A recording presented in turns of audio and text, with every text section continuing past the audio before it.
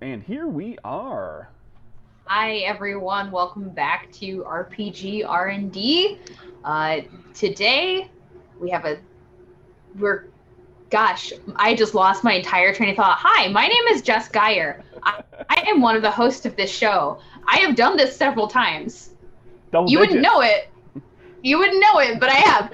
And I have my co-host here, Craig Campbell. Say hi, Hello. Craig. Hello. And today our special guest co-host, Brandon Gutowski. Brandon, go ahead and introduce yourself and tell us about you. Hey, I'm Brandon Gutowski. I've been developing RPGs, I think, for about 2.5 years now. Nothing published yet. Planning on a Kickstarter very soon. Life's been a little derailed at the moment because I am moving to Japan. So that is a rather big thing, taking a lot of the time out of my schedule. Yeah, that's a Yeah, big move to do. So congratulations and good luck with all of that. yeah, thank you. And And and I fixed your name on the screen because I had your last name misspelled. So oops, we are the masters of pre-production. We this are is so the on top of things. No, yeah. just fix it in post. Yeah, sure. Okay. Craig, do you want to explain what RPG R&D is? Sure. We're going to talk about three things that kind of revolve mostly around RPGs, which is first topic is always a GMing topic. Then we do a little discussion about something having to do with RPG design. People on the show, Jess and I are both designers, and we've had designers and other people in adjacent spaces who've been guests on the show, like Brandon. And then we've got our potpourri topic, which is like, whatever it is we feel like talking about that's kind of geekery and nerdery adjacent. So I think the GMing thing. Oh, let's do this. Good Lord, I'm terrible at this too. Brandon already introduced himself. We don't need to do that again. Yeah, we're both Um, flustered right now for whatever reason. oh, my whole life is I have summer in a brain. That's tumult. my excuse. Congratulations. But we're gonna talk from a GMing standpoint, engaging all the players and by extension all the characters equally at the table, or as near to equal as possible. Um, so who wants to get that started? Like there is a tendency sometimes, some players have kind of take over the table. Some GMs inadvertently might favor particular characters or players just because they're intrigued by that character or the background, or hopefully maybe they just know that player better. There's a lot of different ways that you can kind of get a lack of equity at the table, where some people kind of fade into the background and that's not really great. We want to try to avoid that. So thoughts? Anybody who wants to go? Um, I guess since yeah, I've got some thoughts on this because this is something I've been learning, I guess, as I've GM'd more and more, as I moved from like uh, D&D, then to added some Dread, Savage Worlds, started doing other people's systems for one shots as well, then doing my own. I always wondered what it was like to make sure everyone was engaged the same, and it wasn't necessarily dealing with attention hogs necessarily. My first thought, it was more just, this is your character archetype, and this is what you wanted to do as a player based on how you built. And I want to make sure that there's enough going on in a scene, like mechanically, that everyone felt like they had something important to contribute. So that's something I've been practicing with, and I guess to bring up an example of something I was pretty happy with that got done. Like my players found they're placed marooned on a derelict ship, and they've just finished exploring through a the ship and get to a hangar, and they find a mostly intact ship inside this like larger ship that they could probably escape with. So I think one of the things I had done with like learned with designs is always have some other problem, in this case fixing the ship, opening the door, exploring other areas, while then throwing monsters at them to kind of slow it down. And it was just giving all three of the players something different to do. And that's sort of where I wanted to start talking about, and just what other things you've done outside of combat as a problem, like other things that engage players and threaten them while they get to like be like, this is my archetype that I want to do, and I'm gonna feel really cool in this, even though I'm not the barbarian that's fighting all the things in front of me. I'm this tech guy that's gonna repair the ship, and it's sort of maybe a bit of a player empowerment type thing.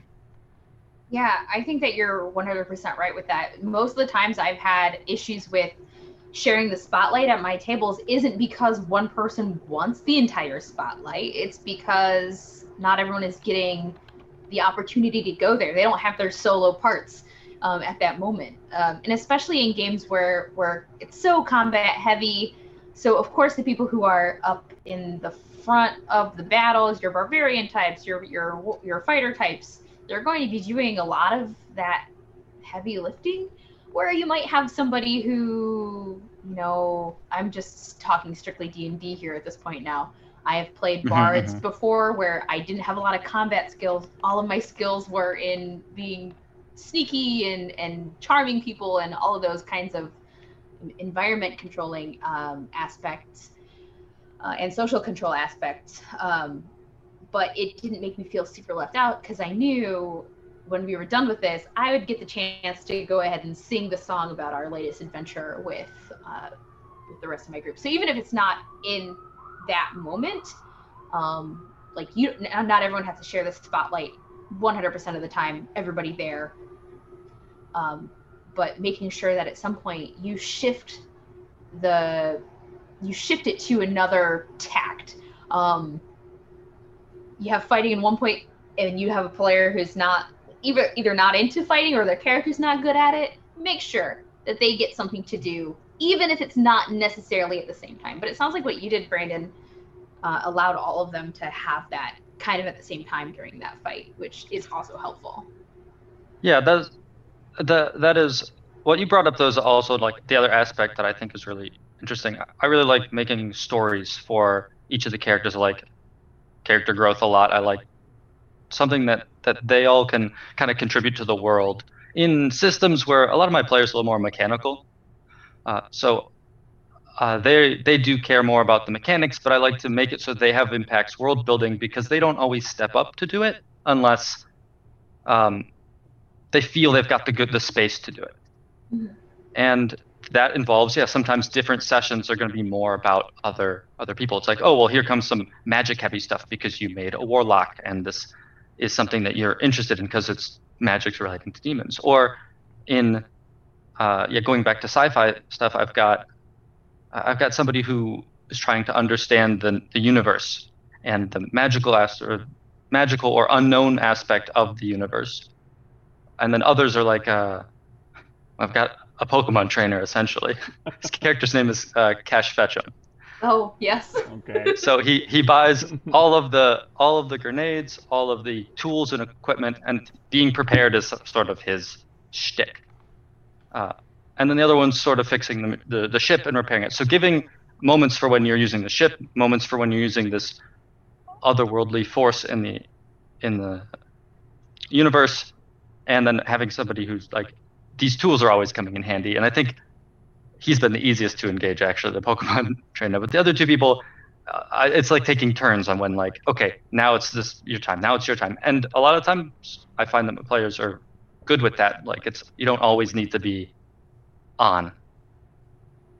Yeah, I think one of the things that I've actually done this occasionally in the past. Usually, if I have more than just like 3 or 4 players, for me personally, if I have 3 or 4 players, I can usually kind of keep track of all of it. But if you've got more players, I'll literally, like on an index card or on the upper right corner of the legal pad or whatever it is I'm using, is write down every character's name and put a few check boxes, like empty check boxes after them. And as you're running the session, like when you have the moment that really engages this particular character, check box, check that one, check for that character. And like if you get halfway through the session and you've got like somebody that doesn't have any check boxes or has like significantly less than everybody else, maybe find a way to steer back to make sure that person gets a spotlight moment. it's Yeah, I really like that rudimentary, but it has helped because I mean, especially if for anybody who's visually oriented, it's very easy to get caught up in the moment and get into the narrative and describing things. And you've got players who are very into it and they're describing things. And if you've got a player or two who are more reserved and who are also potentially playing characters that have kind of niche interests. And kind of foci that their character is kind of going after, it's easy for them to kind of get forgotten. So like literally like a check mark, like a set of check boxes that's like, okay, who has been served? This person, this person, this person. From a planning point of view, I've done kind of a similar thing with, it's not literally check boxes, but like bullet list of like for any given player. Sometimes it's a player thing, and sometimes it will be based on the character, is having a very good sense as a GM, knowing what each individual player likes. Not what the group likes, but what each individual player likes. If you have a player that loves to kick ass, make sure to give them an opportunity to kick ass once a session. If you've got a player who wants to just be suave and charming and super cool, give them a moment where they can do that. And then, somebody that likes to solve puzzles or figure out like the mystery, give them that. And you can find ways to combine those things. Like Brandon was talking about that to an extent, where, like just explore different ways of, the easy one to fall back on is combat, right? Because everybody gets involved in the combat, but some characters aren't necessarily as combat oriented, and the players aren't as interested in that. But you can always incorporate things like, there's a trap that the sneaky trap springer character needs to deal with. Otherwise, it's gonna complicate the combat. Or if the characters are in a position where they're kind of trapped, they need to get out of where they're at before the hordes rush in on top of them. Like the puzzle solver will work to figure out how to make sure that they can get out of here before things really go dire. For games that allow it, and I've specifically made efforts to design games that do this, is or you can house rule games to do this as well. There's nothing to say that you can't, that it doesn't have to always be hit points that defeats the monster. You can the characters that taunt the monster, that distract them, that trick them in some way. You can assign point values to those things and let people roll dice for that too, and let that be part of what ultimately ends the threat of the monster. And if somebody that's swinging a sword deals the final set of points, then okay, the monster gets killed or knocked unconscious or whatever. But if somebody who tried to intimidate the monster got the final few points, then the monster runs away because the monster's like, oh, I'm horribly hurt and this person is really scary and they said they're going to kill me or whatever. You can combine those things so that characters who aren't necessarily just damage producers can get more involved. I really like that idea. I had not heard that before. Good Strong Hand specifically does that. Like every challenge is built on the idea that you're just making checks that are going to check off a number of check boxes. Like there's a number of successes that you need in order to overcome a given challenge. And it might be 1 or 2, it might be 6 or 8 or 10 if it's a big challenge. And you'll literally have characters that are doing like social roles and making mind-based checks to try to figure out what the weakness, what the creature's weakness is, and then calling that out to somebody, and then that person exploits it, and they, those types of things. So Craig, you've got capers, and since people are running a heist in that, I wondered, do you have like a planning that happens before the heist, or is it all done during, or like now, or like flashbacks like Blades in the Dark? How do you do the planning parts of your heist? And like, is that a moment where everybody gets to engage? Because that's what I found for heist type things. Everybody engages on heists planning because they're like, well, I could do this, or I could do this, or let's go with this plan. And then you just kind of execute it. I wondered what your experiences were with that. Well, Capers isn't specifically a heist game, but there certainly can be plenty of heist shenanigans with the game because it's, Prohibition era gangsters, so lots of stealing stuff from the competitors and whatnot, raiding warehouses. But I mean, a heist. I mean, just speaking to this topic in general, Brendan brings up a great scenario. Like just a heist in general is a great one for just like you said, engaging everybody. And sometimes the game has mechanics that are built to kind of address how each character gets involved in the planning stage of the heist, and sometimes it's just like, well, let the players plan, let them all figure out what they think they're going to do. And of course, heists follow the same rules as most combats, which is once it starts, the plans don't necessarily survive past the first 2 or 3 actions. But it's one of those things that, like, even if the combat swings more towards certain characters kind of doing most of the heavy lifting in the combat, if there were players who had a strong involvement in the planning, then and some of what they talked about in the planning comes to fruition during the combat or the heist itself, then those players are being very engaged because they're getting to see the suggestions that they had get played out for good or ill.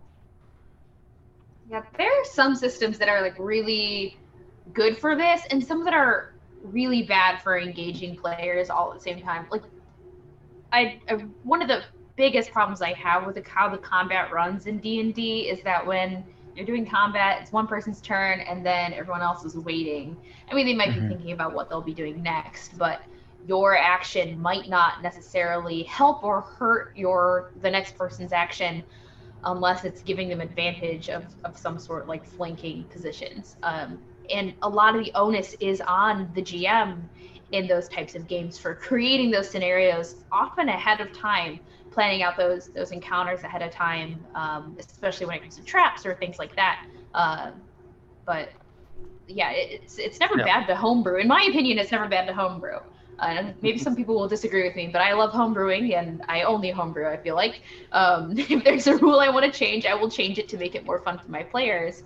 But yeah, it's when you're getting into the, okay, now it's your turn, now it's your turn, now it's your turn kind of setup, it kind of drags for other players. Compare that to like some of the Powered by the Apocalypse games, like Monster of the Week, for example. There's not necessarily a turn order that people go into, but you, as the keeper, talk about the situation, the dangers present, and what is happening there can greatly impact what you do as a player can greatly impact what the other players might do during the next round, or what dangers you set up or ignore during one round of combat can really greatly affect how the battle goes itself, and also what's going to happen down the line. It's not necessarily, oh, you hit them and I'm going to hit them next. A suggestion for combining the planning sort of along with like the actual combat or turn-based, whatever it is, action sequence, if there's like anything that's kind of breaks things down into turns. Again, I'm gonna mostly because I've got it in my head because I'm running it a bunch and it's just fulfilled, but good strong hands. The initiative system that I use for that is like, if Brandon, if you decide you're going to do something that's going to kick off whatever the action sequence is, you get to go first. I don't have any, people don't roll for it. Like it's the showdown, right? It's like somebody does something that kicks it into that mode, right? And then when you finished your turn, you choose who goes next from the players. Oh, okay, yeah. And then it gets passed around like that. And if you have a GM where you're just doing reaction stuff, like you can just react to stuff that people are doing, and you can kind of insert like the bad guys doing stuff in between. If you need to have like specific turns, then you can you can institute rules where you can the GM can insert their NPC turns at certain intervals, or you can't necessarily suddenly like pile them all at the front, or like you just put something in place that everybody agrees to. But I've found that having that thing where the players choose who goes next does two things. It puts planning into the middle of the game, if you don't mind a little metagaming, because players will choose like who is like the right person to go next. Like this Yeah, person yeah. was doing this thing. Well, we need them to do that again right now. But that's still fun. And you get it right, It and you is. get a little bit of metagaming out of it, and if you're okay with that. And then it also means that you could go at any moment, so it keeps the players engaged because like at Yeah, any yeah. moment it might be their turn. At least I part of the think- time until your turn is passed for the round. So like like when the first person when Brandon goes, like Jess and I are both like, okay, I could be next. I need to know what I'm going to do right now. I need to be engaged with like where's the story at this moment, because I might be the next person to go. A game that does that really well is Clockwork Dominion. They have a mechanic where you can flip over 2 cards to jump in to whatever is happening like as a reaction. Like I'm going to do this now. Instead of waiting for my turn, you have to basically expend 2 initiative cards unless you have a special card, in which case you only have to flip 1. And that has been really fun because at any moment you might decide to join in, to pop into the initiative, and that it's you always feel like you're able to do something. And in addition to, they have mechanics that allow some of the like your social reactions to bring down people's guard, which is kind of like what you have to bring down their guard before you can actually deal damage to them. So they have a Like lot a of taunt. mechanics there. Yeah, like a taunt or a distraction and things like that.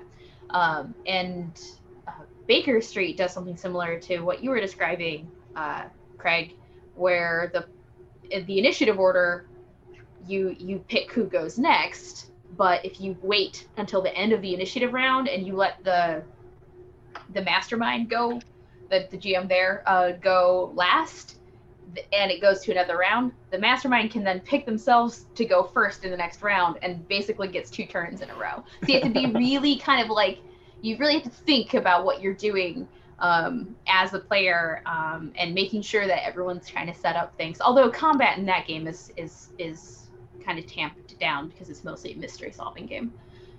Right, and it depends on the mechanics. If you're playing a game where you've got to make I got to make a hit roll and a damage roll, and I got to make a check when I do my movement, then that's going to slow your turn down, which means it takes longer to get to other people. If you've got a game where it's like everything is in one roll, things can move faster, so the players will be, so if that might be one of the solutions is if you've got a group of players and you're playing one game and it seems like people are getting really kind of bored and waiting for their turn, there's nothing wrong with trying a game that keeps things faster and tighter, where like when your turn comes up, you decide to do a thing and you make one roll and that resolves everything, rather than having to roll 10d6 and then there's a saving throw and for every monster that got hit by the fireball. There's some things that just slow everything down, and it sometimes can be harder to keep all the players engaged if there's a lot of pause between your turns. This has all been like the conflict, like the actual combat kinds of things, but I find where like I'll get one player talking more than others are in the social downtime type sessions, and I've found that one of the great ways to engage people is to, like, especially if you have a quieter player, it's not always talking that is engaging. Like if you're the person who's talking, you're the most engaged. Sometimes if you are being talked about, that is a method of engaging that player. So making your player the object of making a character the object of a conversation, making them a MacGuffin in a situation. Like, you are the only person who can do this, or you are actually so surprised the king's bastard son, or whatever. Bringing those characters or their character backgrounds in, even if they aren't the ones who are actively speaking, gives them a reason or a purpose, and it's really fun to listen to people argue over your character. I've always really enjoyed that. I've always liked when people are talking about me as if I'm not there and they're deciding my fate, and then I can have the dramatic "whoa, what about me?" kind of moment. That nicely sets things up. So really making sure that you're using character backgrounds to add stakes for everybody. Every character should have a stake in the situation, whether or not it's like I am in it for the money and there's money on the line, or it turns out the big evil bad guy is my long lost mother, or other insert familial relation here. it never fails to get people engaged. Make them the damsel in distress or the damsel in shining armor. Or I think- involve. Oh, sorry. Go ahead, Brandon. I think to your point with like the social stuff, another thing, at least a classic that everyone knows that D&D is that insight roll in a way does involve people in a way when they're going like wanting to pay attention. I do agree also with the talking about players, or like their deeds in a way also does engage them, because not all of my players want to sit there and talk. A lot of them just like to listen a lot of time when the social ones happen. I have certain players that I play with that are like, yep, they definitely want to talk. They want to show what their character is and be in character. I'm also one of those players when I am a player. I like to be in character. But I don't. But there are people who just enjoy the presence, being around other people, getting their like, what do you think, and like their 2 cents in here and there, and then that's it. Then they're good for like the whole encounter. Yeah, and you can do that by encouraging players to involve the other players' characters, however briefly or in minor ways. Like the one that struck me as Jess was talking earlier was like, you've got the social manipulator who's trying to get information out of somebody, and then there's a player who's like, I play the brute. My character beats the crap out of people, and the social manipulator, incorporates into their manipulation, well, you don't want my buddy here to come over here and rough you up. And so then that player gets a moment to say, well, my character goes up and like flexes and looks mean, and they get briefly engaged in the story that's going on, even though like the social stuff isn't necessarily their jam, but they get to contribute to it through what their character does. Yeah, like you wouldn't want to mess with, or you'd want to say yes because of so and so over here, and then the other person just walks up and like grins at them or whatever, Yeah. and that's it. That's all they need to be involved in. Smashes a Yeah. aluminum Yeah. can on their head and laughs, and that's their moment. I also am an advocate for secret note passing as a GM. Yeah. Yes, Because I love you get a passing secret note. You get a secret note as a player, like, ooh, only I know about this. And then everyone else wants to know what you know. So they will automatically ask you questions about it, even though it's metagaming at that point. But that's a great way to like just secretly passing someone a note automatically gets people like, ooh, what's going on? This is a little different, but this is about notes. There's a fight that I did with a vampire that they didn't know was a vampire when they started. And kinds of at the vampires. start, I charmed one of them. It was a success. So I then passed all of them a note because I had them all roll something to perceive it. The baseline was there are 2 people flanking the door that you just came in. So 3 people got that message. 1 person got a so-and-so was charmed because they ended up noticing. And the last one was, you're charmed. You're going to act like this person is now your best friend and you'll do everything to protect them. And the 3 people who thought that they saw the people behind them were like, cool, I got everything. I know it all. Yep. And they were a little bit more surprised when the other person stopped acting in the best interest of the party. And that was a fun moment, at least for me. It's a really good way to handle things like insider perception roles in a game like D&D, where everyone technically has the opportunity to do it, but really only the highest number matters if they're able to talk. But giving them, like writing it down and giving it to them is wonderful. My GM back when we were able to play in person, which will be soon again, had a stack of pre-written cards with different things you might get out of an insight, like this person seems to be telling the truth, this person seems to be hiding something, stuff like that. And that way you could just give it to them, they'd look at it and give it back, and you could do that with everybody who rolled. So you wouldn't know, was this good enough? Did I know? Do I know that they're telling the truth? Well, I just know what I know, I guess. Yeah. You can't like say it in the middle of the conversation because Right. that would like break the flow of the conversation.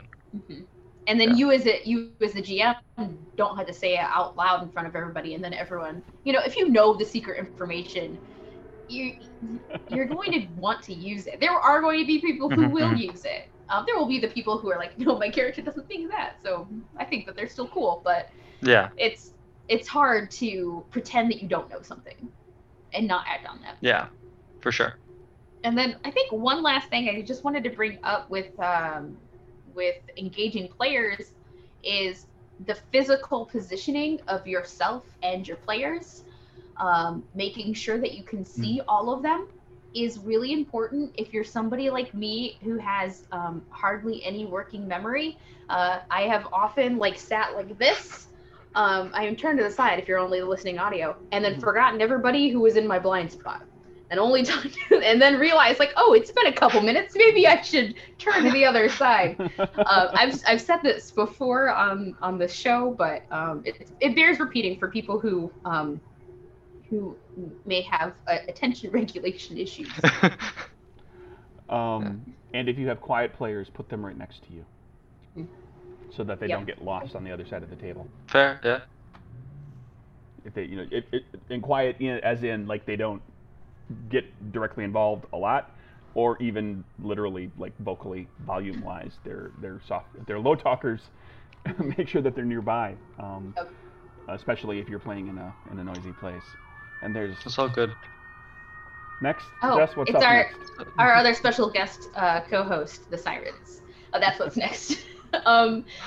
Well, up next, our next topic is graphic design and layout. So our game designer topic. Okay.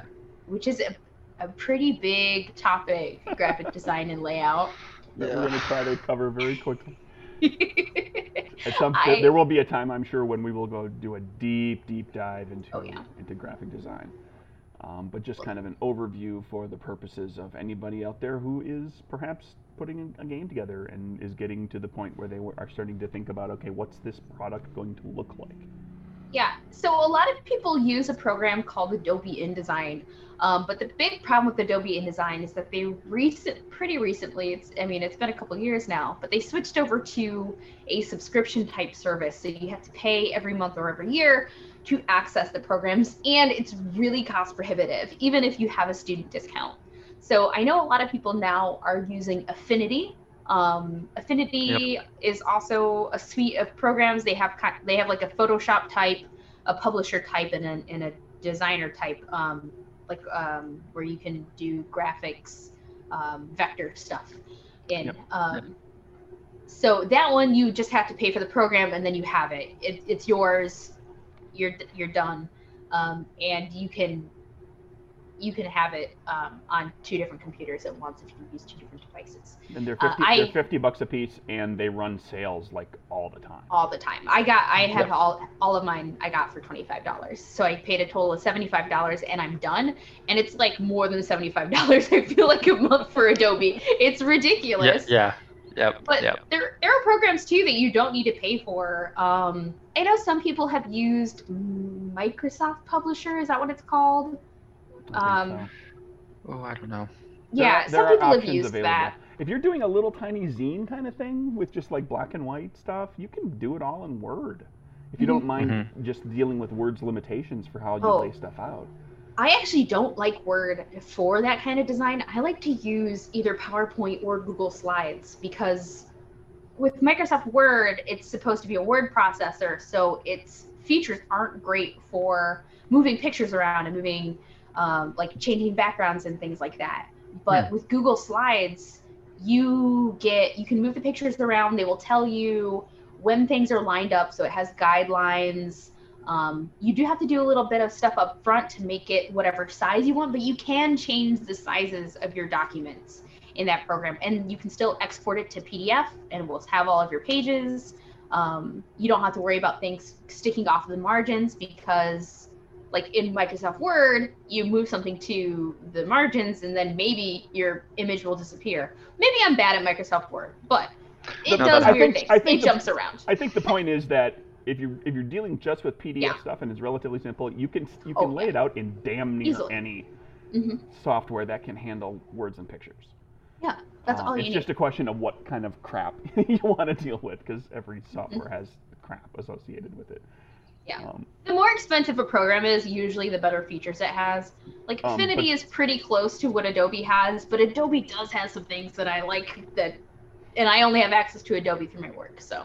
Yeah, but at the same time, cost and then also the learning curve is significant. When you start to get into softwares that are designed specifically for laying things out like that.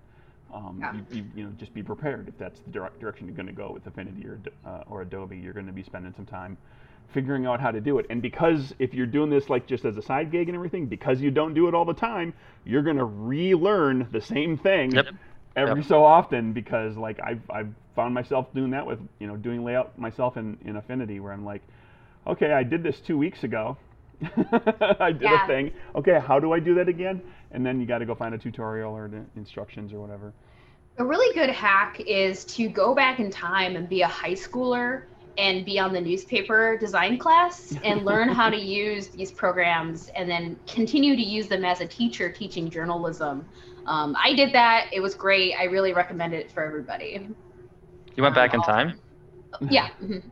No one. Wow. Just keep that part quiet. Yeah, I always forget how hard it is. Every year I teach several students how to use Adobe InDesign to design a newspaper. And I sit there and think, why are you taking so long? Why is this taking you so long to figure out how to make a text box? And I forget that I've had years of experience using this program. Because they're looking at a screen that has 100,000 buttons on it. Yeah. Roughly. And you go, well, it's that button right there, or it's that pull down, you know, like, yeah. So but you probably already know how to use. Be prepared for the learning curve.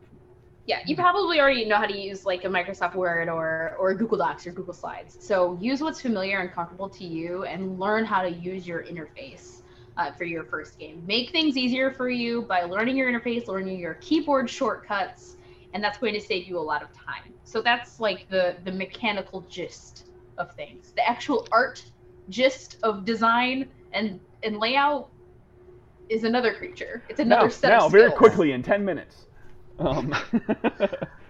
As a basic, how about basic watchwords, basic things to keep in mind, and pointers on where they can, resources where you can find more information as far, because we're not going to be able to teach like how to do good layout design, page design, in a short period of time. I don't have great advice on this one because I'm still learning this.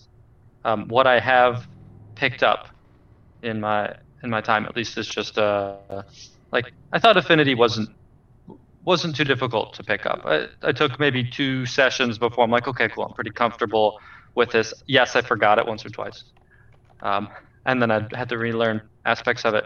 But a lot of the time, it's just the flow of information and then having pictures placed often enough to break that flow.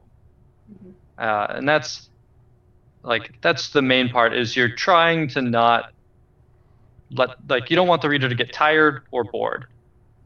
And a wall of text is intimidating. You go and look at it and go, nope, not for this section for me. Let's go somewhere else. Having sections off to the side where you want, like, this is included in helpful information, I'll highlight kind of a different color, set it off to the side and go, this is relevant to that, but you don't need it right now. And I indicate that with another color.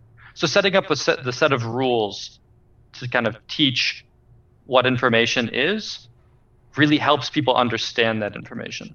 Yeah. One of the elements of design is like where someone's eye naturally goes.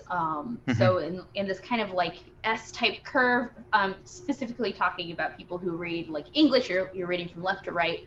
Of course, it will be different if you are designing for a different language group. Whatever is at the top and to the left is going to grab people's attention, and what is bigger is going to grab people's attention.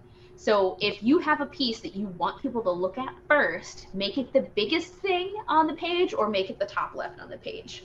So that's one element of design that you should start with when you're looking at your page. And like Brandon said, wall of text, your eye has nowhere to go. Your eye doesn't know what to look for next. Same thing goes with elements on the page that are all the same size or all the same color, for example. Your eye doesn't know where to go, and it feels confusing, and it's harder to read. So you do want to break it up into sections. You want to make sure that the flow is natural for whatever, if you're reading left to right or right to left or down right to left, whatever language you're looking at, you want to make sure that it flows naturally with that language group. because that's how your brain is going to do that without you trying. And then there are other things you can do, like Brandon too, you mentioned color differences. If it's in a different color, your brain will classify it as different information. If there's a line, your brain is going to think, oh, stop, that's a stopping point. And if there's white space, your brain is going to think, oh, this is a barrier as well, although it's a softer barrier. So that use of white space is also important for grouping. And white space in general, really you're going to be trying to design with that white space in mind. It is an element of its own. You don't want to fill the entire page. That's how things become busy and, again, harder to read. And by white space, I just mean like any space that doesn't have something in it. So if your background is black, it's technically going to be that black space. It's just empty space. You want to have like that. Like a rest for your eyes. Right. It tells break. A little bit of space between individual lines of text so that they don't sit right on top of each other. A little more space between paragraphs, or like on the top and bottom of headers so that they pop out a little bit more, so that you have a break point. Like visually, there's a break. You read the paragraph, you read the paragraph, you read the paragraph, and then you got a header, and then like it's just like this visual break for your eye to not have a bunch of stuff right in that spot as you're scanning down, and now you can just read that 2 or 3 word header and then move to the next piece. And then the same thing goes for like tables and bullet points and stuff, is try to spread that, kind of open that up. Don't have super tight tables. Nitpicky bit of tables for me, more than 5 lines on a table, because if you've got multiple columns, if you've got more than 5 lines on a table, people can't follow the table from left to right. They don't know what box goes to what box.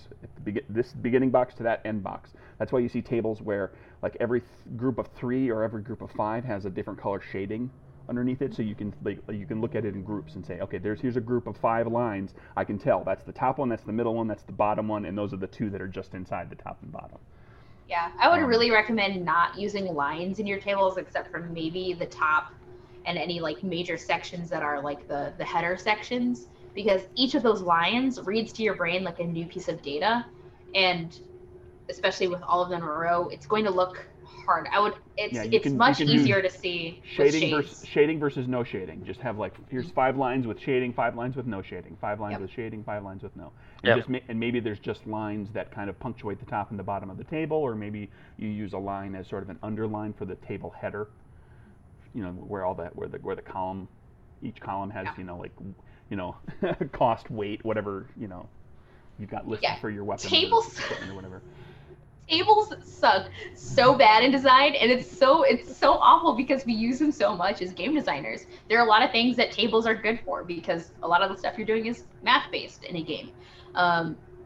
They never look good. They will never look beautiful. I've never seen a beautiful table. I've only seen okay tables. And every program I've ever used in my life, it's like the designers of the program also said, well, I hate tables, so I'm going to make everyone else hate them too. Make them as difficult to make as possible. They're terrible. Here's a hint for when it comes to table stuff. When you're designing, because I've got a bunch of tables in a thing I'm working on right now, but I set it up, like the game design is like, okay, like there's a bunch of tables that are roll a d10 and here's 10 options that are listed in a table. And so that table, once I make that table look really nice, is going to get copied around all over the place. Like, don't saddle yourself with 50 different types of tables. Try to find a way to standardize how you're presenting information in tables, so that you've got like, okay, here's like, I've got a 3-column table and a 4-column table and a 5-column table, and that's all I need. It's just a question of how many rows there are, because now I can just add rows and subtract rows easily enough and copy pieces around. Tables are a pain in the ass. Tables, I hate them. I hate them so much. Which is why, if you don't need to put it in a table, don't put it in a bullet list. Bullet lists are great. If you only have like 5, 6, 7 things, hell, even if you got 10 or 12, bullet lists are wonderful. If you can convey a little bit of information in a bunch of bullet points. And the human brain likes those little compartmentalized bits of information. Here's like 10 bullet point list of Like one of the things you see in a lot of my games is like tropes that the game is built around, like that the GM can use as inspiration. Like here's 12 things, and they're quick to read because they're all only 3 or 4 words long. And so think about that when you're designing. Is the point? Yeah, you're also going to want to look at as much design as possible, either in games that you think look nice, because a lot of this is a subjective thing. There's not a lot of objective rules for design, but what makes something beautiful is this completely in your own brain kind of thing. So look at books that you like, that you enjoy, look at the things that they do and copy those things. Look at not just that, but magazines and newspapers, especially magazines. Magazines can do so many wonderful things with their layout, and you'll learn techniques that you might not have noticed before. And you can copy those elements. You just have to learn how to do them in your program later. And thank goodness we have this wonderful resource called YouTube. You can find basically anything in YouTube, including basics of design classes. There are YouTube series out there that teach people some of those basics of layout design. It's usually for ads, like people who do ads and marketing, but the principles are the same. The principles of design are the same. There are also principles of design. I should have mentioned that. There are some principles of design that you can look up. I don't know them off the top. Look up graphic design grids. That'll get you 50% of the way through a decent graphic layout. Is just knowing how you can break up information and say I'm gonna have my pages can be broken up into 4, chunks top to bottom, and they might have 3 columns. And so sometimes I'll just have text that just runs across the whole page, and sometimes I'll have like a symbol on the left, and then 2/3 of the column is information. And if I repeat that and I use that throughout the book, it makes it all very cohesive, because you're going to see the same kinds of densities of ink on a lot of different pages, even though different information is being presented. Where, like, if you look at Blades in the Dark is an excellent example of symbols and like little information, little graphics and symbols and things that are over on the left, and then text to the right of it. And there's plenty of times when it's just text left to right. But throughout the course of the book, there's all these little spots where there's all these little symbols that there's like maybe 5 different symbol layouts that are used in the entire book, and they're all used multiple times. So that like every time you go like, oh, that's exactly how they laid out this, that's exactly how they laid out that. So like the book itself has a vocabulary. The design has a vocabulary that you become used to. I like that word. Yeah, you become used to it, and it becomes easier to navigate it. And every book is going to be different. And you're never ever ever going to design a book that's laid out perfectly for everybody. Mm-hmm. So don't kick yourself over that. Do as good of a job as you can. And Jess's point of like, pick out the stuff that you like, that you think looks good, and design to that. Because ultimately, you want to be proud of your game, of your layout, of your product that you're putting together too. I like your use of the word vocabulary there, for when you talk about like the vocabulary of your book. I'm a fan for in design of your game, you should have a vocabulary and a rule set which you follow for your game. But within the design, you should follow some of those same principles of like, when they learn the rule set of how you lay out your book, it makes it easier to understand and parse and learn that information, because that's what you're trying to do. They have to first learn how you present information. And if you use the same one through, use the same vocabulary, use the same rule set, it makes it that much easier for people to pick up, oh, okay, well, this section's going to now talk about this. This is the main part of this page about ships. And this is the main part and about booze for the gangster game, right? Like, now you know that these are the rules there, and you go main section up here, then down here I can some mechanics about it, and then you follow along. You can just like, in a way, reference it later when you will need it. And that's more powerful than just learning the rules. Learning how to use the book in a quick, effective manner is probably even better than just knowing all the rules to the game, and that's where that vocabulary and rule set comes into. And there's a hierarchy to that vocabulary in the best instances. I've been trying to do this with Nowhereville. I'm not the best at all of this, but for example, On the page, it's like there's one page where it describes how trait checks are resolved, and it's like if you get zero, if you get no hits, if you get one hit, or if you get two or more hits, and then there's information to the side of that. There's basically a narrow column and a wide column, and they're grouped, the three different possibilities. And then that kind of layout happens a few other times in the book, and what I'm telling you is, mechanically speaking, when you roll your dice, what the results are is important. Everybody can agree with that in game mechanics. The results of the dice are one of the most important things in mechanics. And when I use that same kind of basic layout for something that doesn't have to do with dice rolling, what it's telling you is this part is also important, because I'm using the same vocabulary. And so just mentally you're going to make that connection. Like, this isn't dice rolling, but it's some other thing that's laid out the exact same way. The best comparison when it comes to other types of media for games, for a tabletop game or book or zine or whatever, is a textbook. Like, think of your textbooks when you were in school. Good textbooks have a layout that is consistent throughout. You know exactly what to expect because you are having this learning experience. The whole purpose of layout is the user experience, the user interface, I should say, for the game. And if you're designing without your players in mind, you're doing your game a disservice. Just like everything when it comes to game design with purpose, and that purpose being this player is going to have the best time possible. They're going to have the best and easiest time possible. And then worry about the pretty stuff. If you're going to design it and it starts looking like a textbook, I feel like a lot of us might remember having to read those textbooks, and then we're going to have an unpleasant experience. Oh, yes. I'm not saying design it like your worst textbook. You want to make it better than a textbook. You want to make it friendly. A lot of textbooks are not friendly. It turns out the people that design those textbooks, usually not super great designers. They have a lot of text and very few pages. Yeah. I think maybe brochures might be another spot to look. If we could blend a textbook with a brochure, which is kind of what we're doing anyway, because we're a lot more technical than any marketing thing ever is going to be. Yeah. But we need to be far more entertaining than what a textbook's going to be.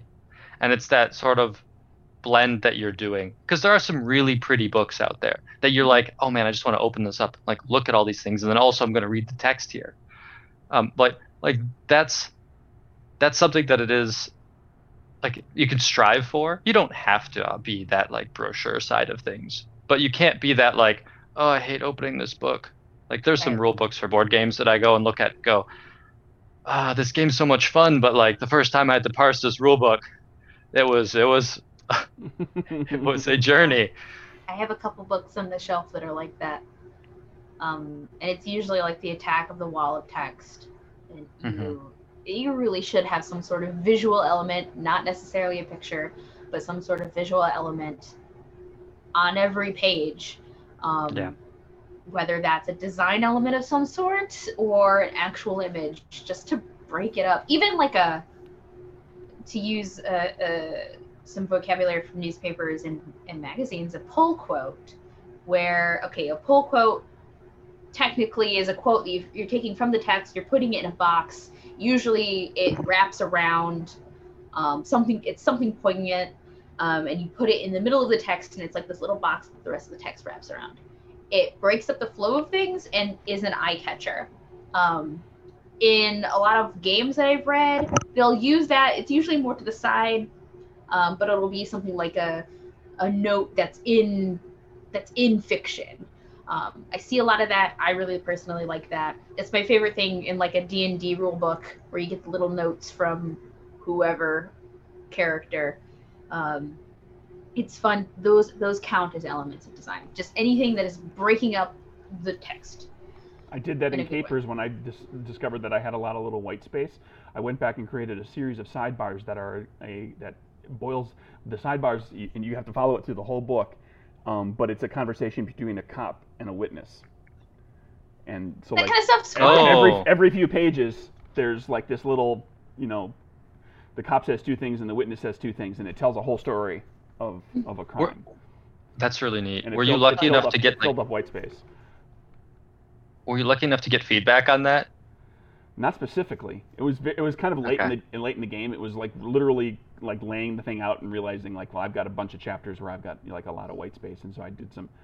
We pushed some stuff around, and I found a way to kind of lay out like there's maybe a dozen or 15 Yeah. of these little sidebar blurbs, and they're in a different color with a different sidebar header that kind of sets them off as, just like you said, like this little flavor thing that you could literally just not look at the rest of the book and just flip page by page and find each one of those and read the little story. Okay, mission for anybody who watches this. Read that in Craig's book for Capers, and if you like it, go find him at a convention and say, hey, this thing was really cool. That's a new mission.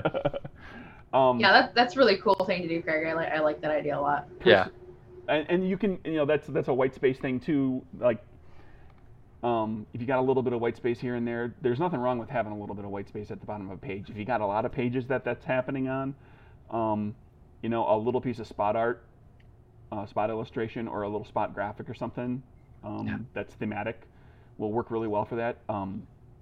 To fill that space, even if it doesn't fill the whole space, it's just something to put in this little chunk of white area that helps to, again, and it breaks up the whole, it breaks up the visual.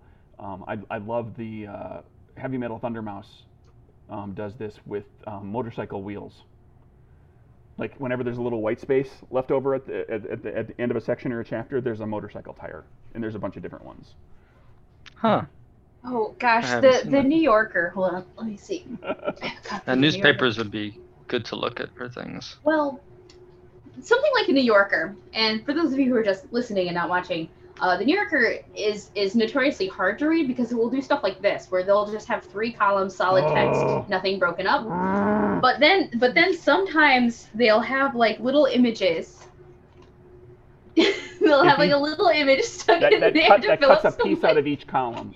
It doesn't really help. Like, I really don't like how the New Yorker is If laid you out, want, but- if you want your game book to look like a textbook or a newspaper, make it 3 column. Do 3 column. Make it terrible.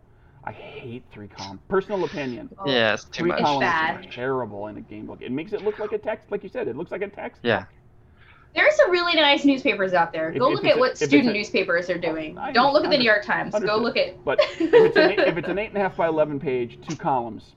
You can do everything you need to do in 2 columns. Two You don't columns. need 3. 3 you end up hyphenating words in weird spots. You end up with weird kerning sometimes, and it's just hard. And it looks like it. I mean, Yeah. it's pretty good. It's good for following with the eye because your eye doesn't have to jump back very far for each line. When you get to the end of one line, you can get boop down to the next line. But it, again, like I said, it makes it look like a textbook. It just looks unappealing. Isn't that like better? Because if you don't have to move your eye, that means you're understanding everything you're reading really quickly, so you're not getting tired. Well, we're writing rules. We're writing things that are harder to parse, so it should be taken a little slower because you need that extra time to go, okay, wait, so if I'm rolling this die at this point, that means this. So I think that is one of the disconnects between the two. Like the New Yorker just wants you to easily read through the whole thing, not really get tripped up by the words and be like, I'm just going to make sure your eyes aren't getting tired. But for us, it's like, okay, your eyes aren't the problem here. You're learning a new vocabulary to play this game. That's what's going to slow everything down. Yeah, and it's 3 columns all the way throughout, and it's like this every single time. Plus, to make things worse, it's all like stories, so it's not broken down really. Whereas, like, if you are writing rules, I'm gonna show this to the camera again. You don't ever want to have just a solid paragraph that runs half a page. I can't point. Look at that paragraph. That's so long. People's attention spans aren't really that. You want to break that up with maybe bullet points or some bullet points. You know what's a great way to make sure you don't have a super long paragraph? Is just indent more often and create new paragraphs. You can find a new subject sentence. If you've got a paragraph that's 20 sentences long, it doesn't need to be 20 sentences long. I guarantee you there's at least 1 breakpoint in that paragraph, maybe 2. You can forget the rules that you learned. I do it like crazy. I do like little, like I return and create a new paragraph pretty regularly. I don't usually go more than about 5 or 6 lines in a paragraph. That's good. That's usually better for readability's purpose. And a lot of people still sorry, a lot of people still follow like the rules that their English teacher told them that a paragraph has to be 7 to 10 sentences. That is not true. That is maybe if you're writing an essay, please don't write an essay in your game. You want to have it be entertaining and interesting to read? Use the rules that novelists do. If you've got a sentence that's a really important sentence, that's a paragraph by itself. Mm-hmm. If you're making a point and there's really no support, there's nothing to build off of that, you're making a very important point, you can have a paragraph that's just one sentence. And that's when he died. Yeah, Perfect. and italicize a word in there and really drive it home, you know.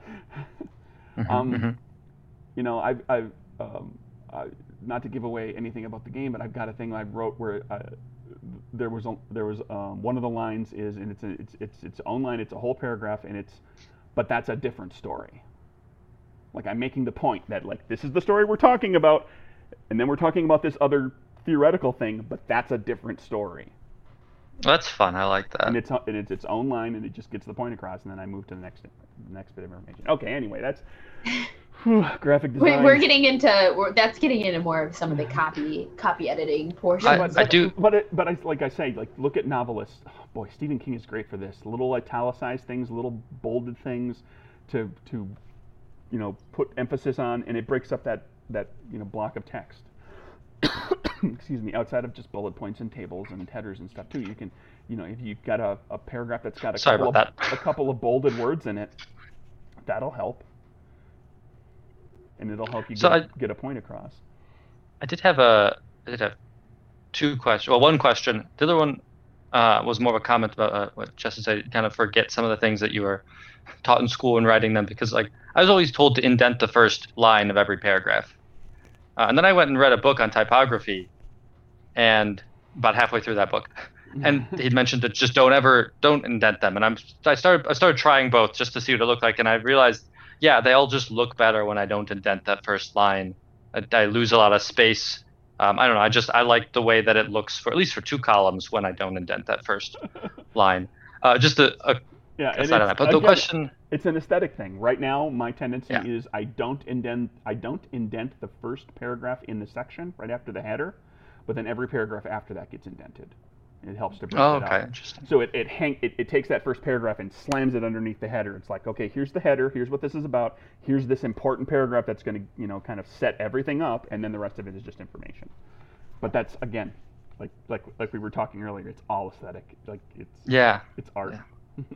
We should do an episode on typography at some point. I tried to get good strong hands laid out that way, and my graphic designer insisted on indenting every single one. And so I just let it slide. I was like, that's fine. It looks good, too.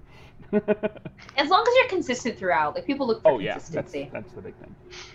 I did have one more question about graphic design. For, like, when putting graphics in each page, make sure we have one small graphic on the page or something. I think, can some of those graphics be, like, instructional graphics? Like, this is showing an example. Like, board games will do it a lot. But board games have that kind of unique, like, I'm going to show what my board looks like. This is how it looks all the time. But would that work as that graphic? And I think how do you feel about that in a game? Well, yeah, that would definitely be anything that is different than just text. For me, counts as like a graphic element, and that could even include, like, okay, you're breaking it up, and then you have a header of some sort. You're breaking that design up. It's better to have something larger, but even that will break things up. I've seen people use flowcharts to their advantage in games. Like, it's an instructional piece, but it's this graphic element at the same time. A graphic element could be something like a sidebar, for example. It could be like the little like the splash art stuff that goes on the corners, like those corner caps. I don't know what they're called. Yeah, they're like or the little chapter markings. Those are all things that are elements of like graphic elements. And then you're also still going to make sure that you're not having a full page of just text. You need to break it up with, it's almost a necessary thing to break it up with, like, headers and having some white space in there. Something just so it's not text.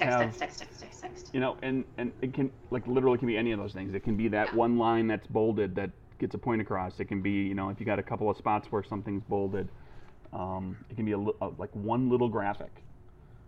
that breaks up the wall of text, or you could have a page that is 2/3 description of stuff, just paragraph lines, lines of writing, and 1/3 of it is a sidebar that looks like that. That's just lines of writing, but it's got like a little shaded something behind it to set it off as a sidebar. That just helps to break it up a little bit too. More show and tell here. Like here is one of the first pages of the D&D Player's Handbook. It's all text, but there are still like those graphic elements on it. So if you have your own copy of the Player's Handbook for 5e, this is page 5. They have this. There's a name for that. Yeah, the giant first letter, the manuscript. Yeah, I can't remember what it's called. The giant first letter at the beginning. No idea. They have these lines, and there's a section that's like lighter background to show, hey, this is something new. Kind of breaks it up. They do it again, and there's also headers for different sections. So even though this is all technically text, there are these elements of design that are within it that do break it up, so it's not just text. It's not even the best laid out thing, but at least it breaks it up. They do a really good job of having art and stuff in their books, at least. You can forgive the occasional page like that when they've got a piece of art on damn near every page. Basically everything, yeah. Well, there we go. Yeah. I mean, there's so much I could talk about with design. Yeah. Go look at books and go watch some YouTube videos. And Brandon, tell me what that typography book is, because I want to know. I want to read it too. Learn what leading and kerning are and how they can work for you. 50 man. to 70 characters per line is ideal. There's all sorts of other stuff. I'd pull the book out, except it's in a box, and I don't know which box. Don't worry about it. I have a pile of boxes. My entire life is in boxes. Well, let's get to the potpourri topic for today, because I think that we've exhausted graphic design without getting into too much detail. And our potpourri topic for today is favorite worlds and IPs. Who wants to start? This was a suggestion from Brandon, way back, I think, or did this one come up in our discussion? I don't remember. I think it did come from me. Maybe. If I suggested it, I have completely forgotten. Oh, this is just what's on my spreadsheet. I didn't write it. That's what I put up there. There was a survey that went out to a bunch, and people responded if they wanted to be on the show, and some people had, listed things that they were interested in talking about. And I sometimes forget if it came from the survey or if we talked about it in email this past week. But anyway, the point is favorite worlds and IPs. We're a bunch of geeks. Like what IP don't we love? Like there's like almost every IP that that people know well. Somebody amongst the three of us probably really likes. I'm going to throw out like things that I wish we had more IP information. I'd love to see expanded in some way, either in a game. I'd like to see more happen with movies or a TV show or something, and I just found myself thinking about this the other day. It's like, I want to know everything there is to know about the world of Hellraiser. And specifically the Leviathan, the world that the Cenobites come from, because we learn, we see Leviathan, we travel to it, we learn kind of how the Cenobites get made, where they come from. There's some incredible inconsistencies in that in some of the movies, because the movies are not like a cohesive story. But it's an incredibly interesting, just intellectual property kind of world that Clive Barker created, and then there's just not enough information. I think the world of Hellraiser could be an interesting kind of smaller scale role playing game if you explored that world more. That's just off the top of my head. I don't know much about that world. Sorry. No, it's a demon realm basically, but it's couched in all the weird sexuality and fetishism and things that Clive Barker likes to explore in his books and in his life. Is my understanding is the guy is pretty open and free with a lot of that stuff. From the popular side, I think the most interesting IP that I'm personally enjoying right now is the Marvel Cinematic Universe. Oh, yeah. Mostly because I'm getting to discover it as we go because I'm not a comic book person. Yeah. So there's some that's stuff been there's some stuff that I great. do know that I've picked up over the years just from hanging around with nerds, but there's always like there's just little things that pop up every so often. Is like and somebody says like, well, this was an Easter egg for blah, blah, blah, blah. And I was like, ooh, I got to go find out what that is now because like it's something popped up in Loki or popped up on in an Ant-Man movie that like was just an offhanded mention. Or Guardians of the Galaxy or whatever, like these little things that they're using, that they're setting up future stuff, or it's just, an interesting little Easter egg for people. Yeah, So I've they're been really enjoying that one a lot. They're really using like the multiverse stuff to their advantage, like how comics just are. Like you get a new writer working on something, they're going to change things, there are going to be different things out of canon, and they're really using that to their advantage, and they have in the comics too, to just do kind of what they want in this new arc of movies. They've already been doing it with the TV shows. I really like Agents of S.H.I.E.L.D. Well, the argument I think is I've that recently started watching that. Oh, it's so good. Oh my gosh. the argument because the Agents of S.H.I.E.L.D. was divested kind of from the movies. They kind of hint at some stuff here and there early on, but then they kind of stopped really doing anything. Yeah. They talk about other characters. They talk about Tony The Stark movies- and everybody. The movies are canon in the show, but the show is not canon to the movies. It's like this weird relationship. Right, Like but really the only movies, really don't only some of the acknowledge. early movies, and I think what they're trying to tell us, and I could have sworn I read something like that, is like the assumption is that the world of Agents of S.H.I.E.L.D. is one of the Earth universes, Earth not with a number, but it's not the one that the cinematic universe exists in. Like MODOK on Hulu right now is in a different Earth. Like all the stuff that happens in the Marvel Cinematic Universe, those characters exist. Like there is an Iron Man, but Iron Man does not do the things that Iron Man did in the MODOK world, because they just want to be able to use the characters and just because it's a comedic take. So like MODOK steals Iron Man's boot, I think, like with a boot off of his Iron Man armor, and Tony Stark speaks, and it's not Robert Downey Jr.'s voice. But he's clearly being Tony Stark and Iron Man. But like there was not a Battle of New York in the MODOK universe. So I'm still just getting into Agents of S.H.I.E.L.D. I guess, well, maybe not just at this point. I've seen the first 3 seasons, so I prefer not if you don't spoil it past that. But from what I've gathered so far, it still feels like they reference each other often, and Agents of S.H.I.E.L.D. are playing to a point where it's like they're handling all the small stuff, and then they resolve their own issues, and they also are a covert organization, so it's okay that the big heroes don't know about it. Is how I've been like, yeah, that's fine if they're in the same place. That's how they've lampshaded it. They've kind And of I'm just done it like, that way. that's fine. There's It fits. There's more to it later. Yeah. Because if you've watched 3 seasons of Agents of S.H.I.E.L.D., you've seen that their threats are getting bigger and bigger. It's Like, the yeah. problem with any shows like that. That Threats will escalates. constantly, like in it escalates. Supernatural. By the time you get to like the last, like when they started in the first one, it was like, oh, we're running around gathering artifacts, and then by the time you get to the final season, it was like, we're saving the universe. We just murdered God. What happened? Yeah. It's wild. It's like the Supernatural problem. Like first you fight some ghosts, and then you're fighting some demons, and then you fight the devil, and then you fight the devil's uncle. Like it just keeps getting worse. That reminds me of Fringe. Fringe was good for that. It started out as like a supernatural procedure, or like super science procedural, and then by the time you got to the end of Fringe, it was like literally saving the entire world, like, saving humanity. Are there any It shows that escalated every time. didn't do that? Oh, there's plenty of shows that really didn't do that. I mean, I think Murder, She I Wrote. shouldn't say plenty because hell, Angel and Buffy both did it. By the end of they were saving the world like in a huge ass way in the end of each of those shows. Murder, Yeah. She Wrote.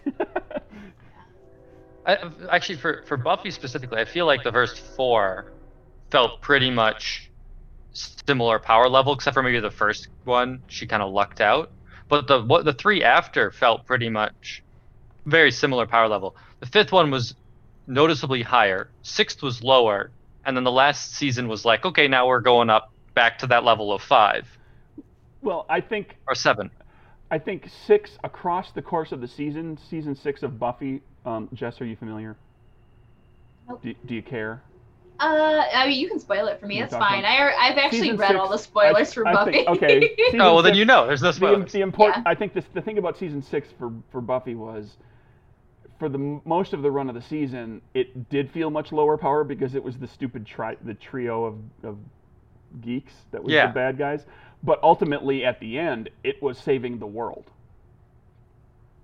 Willow was going to destroy the world when she raised up that big statue and everything, and Xander saved the world.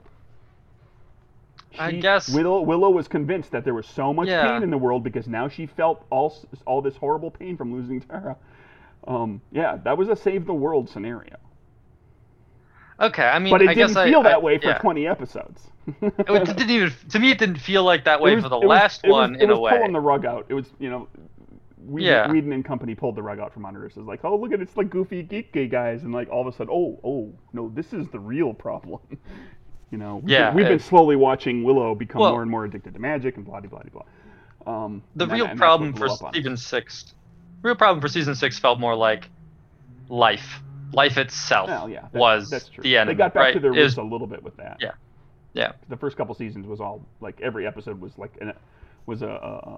a metaphor for something about high school, and they started to fall away from that for a little while.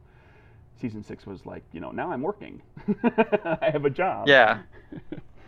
And how do I take care of my sister because my mom's dead and blah blah blah. Oh, by the way, everybody, whole bunch of spoilers for Buffy. Sorry about that. I think like fantasy, like the trope is having this universe now, and like basically like everything. There are hardly any standalone like fantasy novels or anything like that, and that's fine. Everyone like, cool. You've built a really cool world. Of course, you want to play in it as a creator. But I like some of the kind of non-fantasy IPs. I just read the most recent book from the Fool series by what's his name? Cannot remember it off the top of my head right now. But in that, they're taking like Shakespeare, and you're following one character. You're following the Fool as he goes through these different kind of mashed up Shakespeare plays. I think Shakespeare being like one of the oldest IPs that we have in the English language, in the modern English language. A little underutilized. I haven't seen any good Shakespeare games out there. Maybe I've missed something. Someone should tell me. But I was thinking this morning, like, ooh, that'd be really fun to do a Shakespeare game. There's a game called Hamlet's Hit Points. Hamlet's Hit Points. Hamlet's. If I remember correctly. I don't know if there's any like fantasy worlds necessarily that I'm like. It's a toolkit. Never mind. It's not a game. Like I like fantasy worlds. Used to read a lot of books. It became a little disruptive in my life because I don't stop reading till I finish. Right. So yeah, like I've enjoyed the Shannara series, but I don't really want to play in those worlds. I think for me, the IPs that I really like are the ones that I want to make an RPG system off of, or I want to make another game to get more of it. And I think right now, like the two that are on top of my list is Persona and Avatar. But it looks like some other people at IGDN get to do Avatar. Hopefully they do it right, but I don't know. We'll see. But Persona 5's like world, I really liked that, like living in a city half-time, also then fighting like what people's personification of the world. And I thought that could be a really fun RPG world to live in, and that was something that I was very interested in. And maybe it was just a hit of like nostalgia or like, oh man, it feels like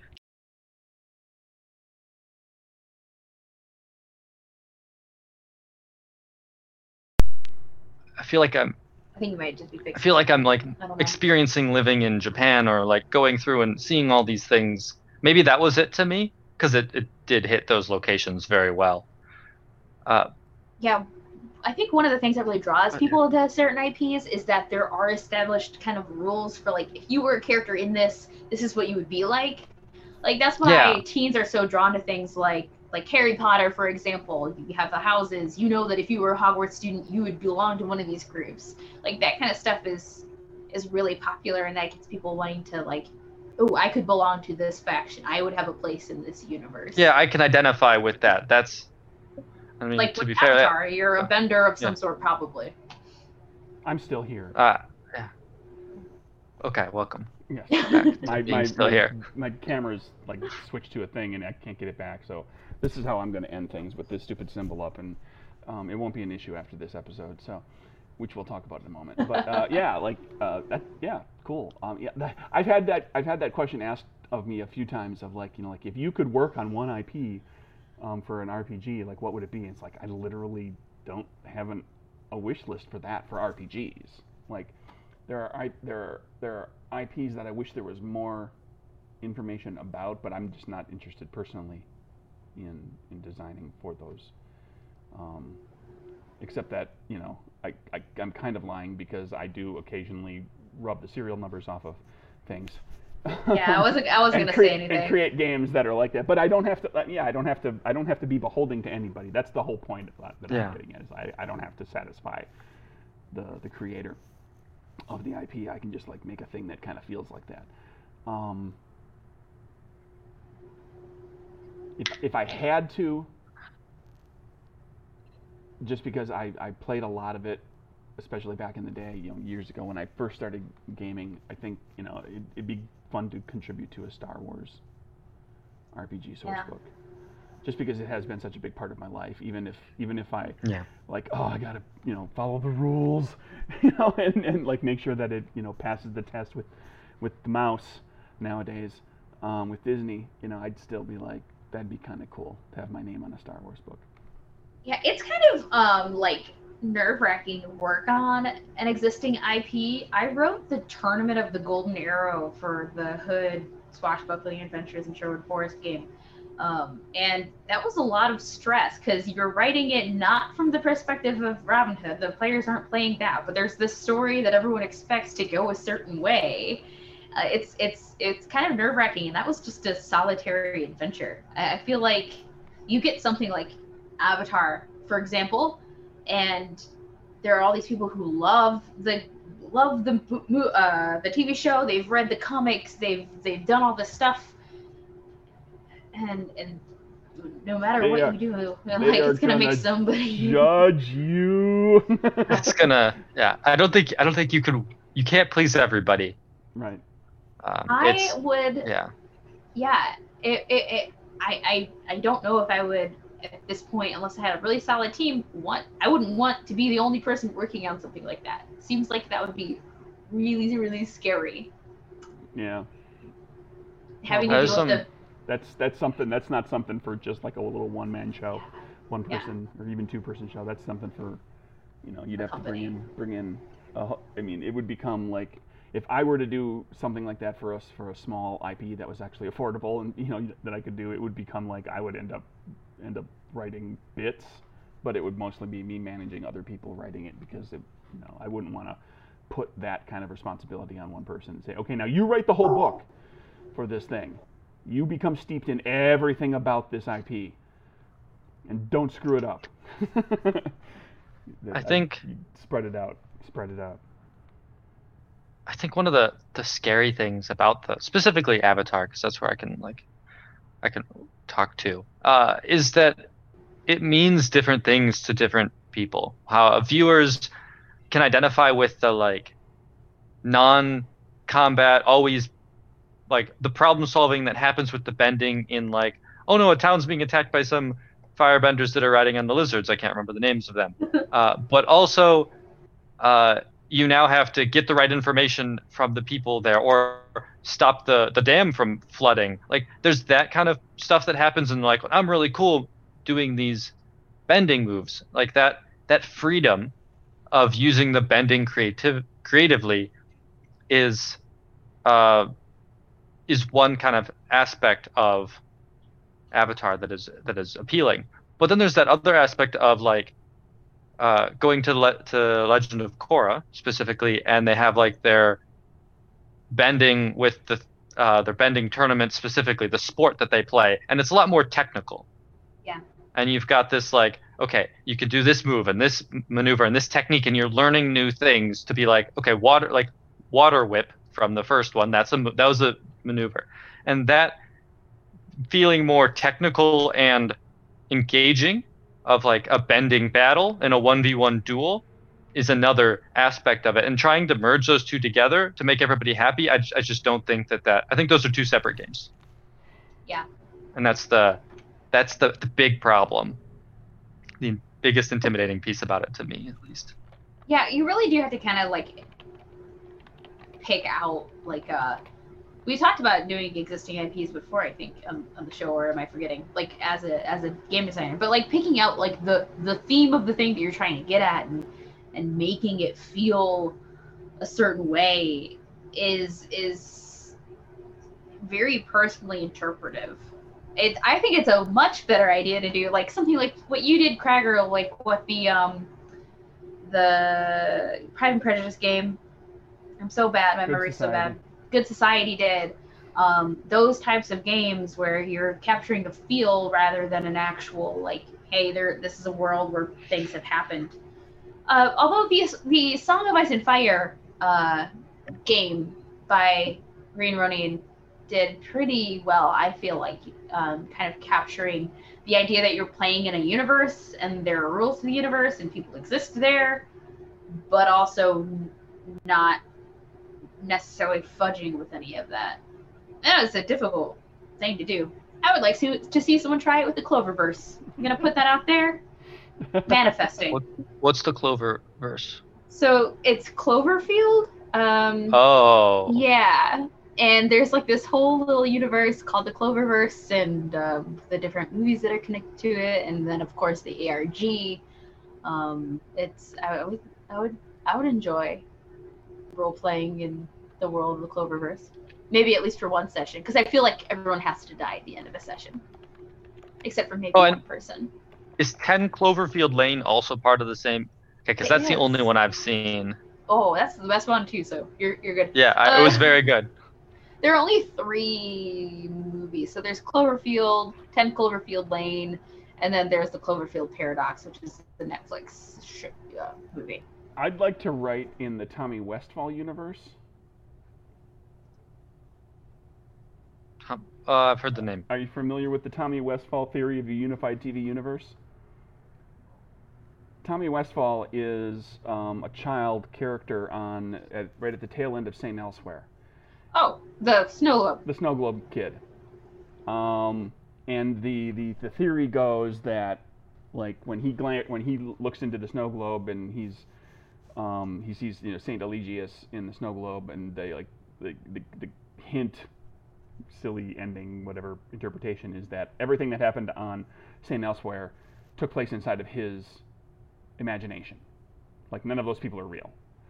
But now if you take St. Elsewhere, there are characters that crossed over to St. Elsewhere from other TV shows, and then those TV shows crossed over with other TV shows, and those TV shows crossed over with other TV shows, and there are, I don't know how many, several hundred television shows. As of the writing on this website, 441 television shows that are connected to St. Elsewhere with varying degrees of separation throughout the eras of television, all the way back to like I Love Lucy to like modern day shows. Wow. So can we write for that IP where, X-Files lives in the same world as Saint Elsewhere, as Cheers, as Firefly, as Red Dwarf?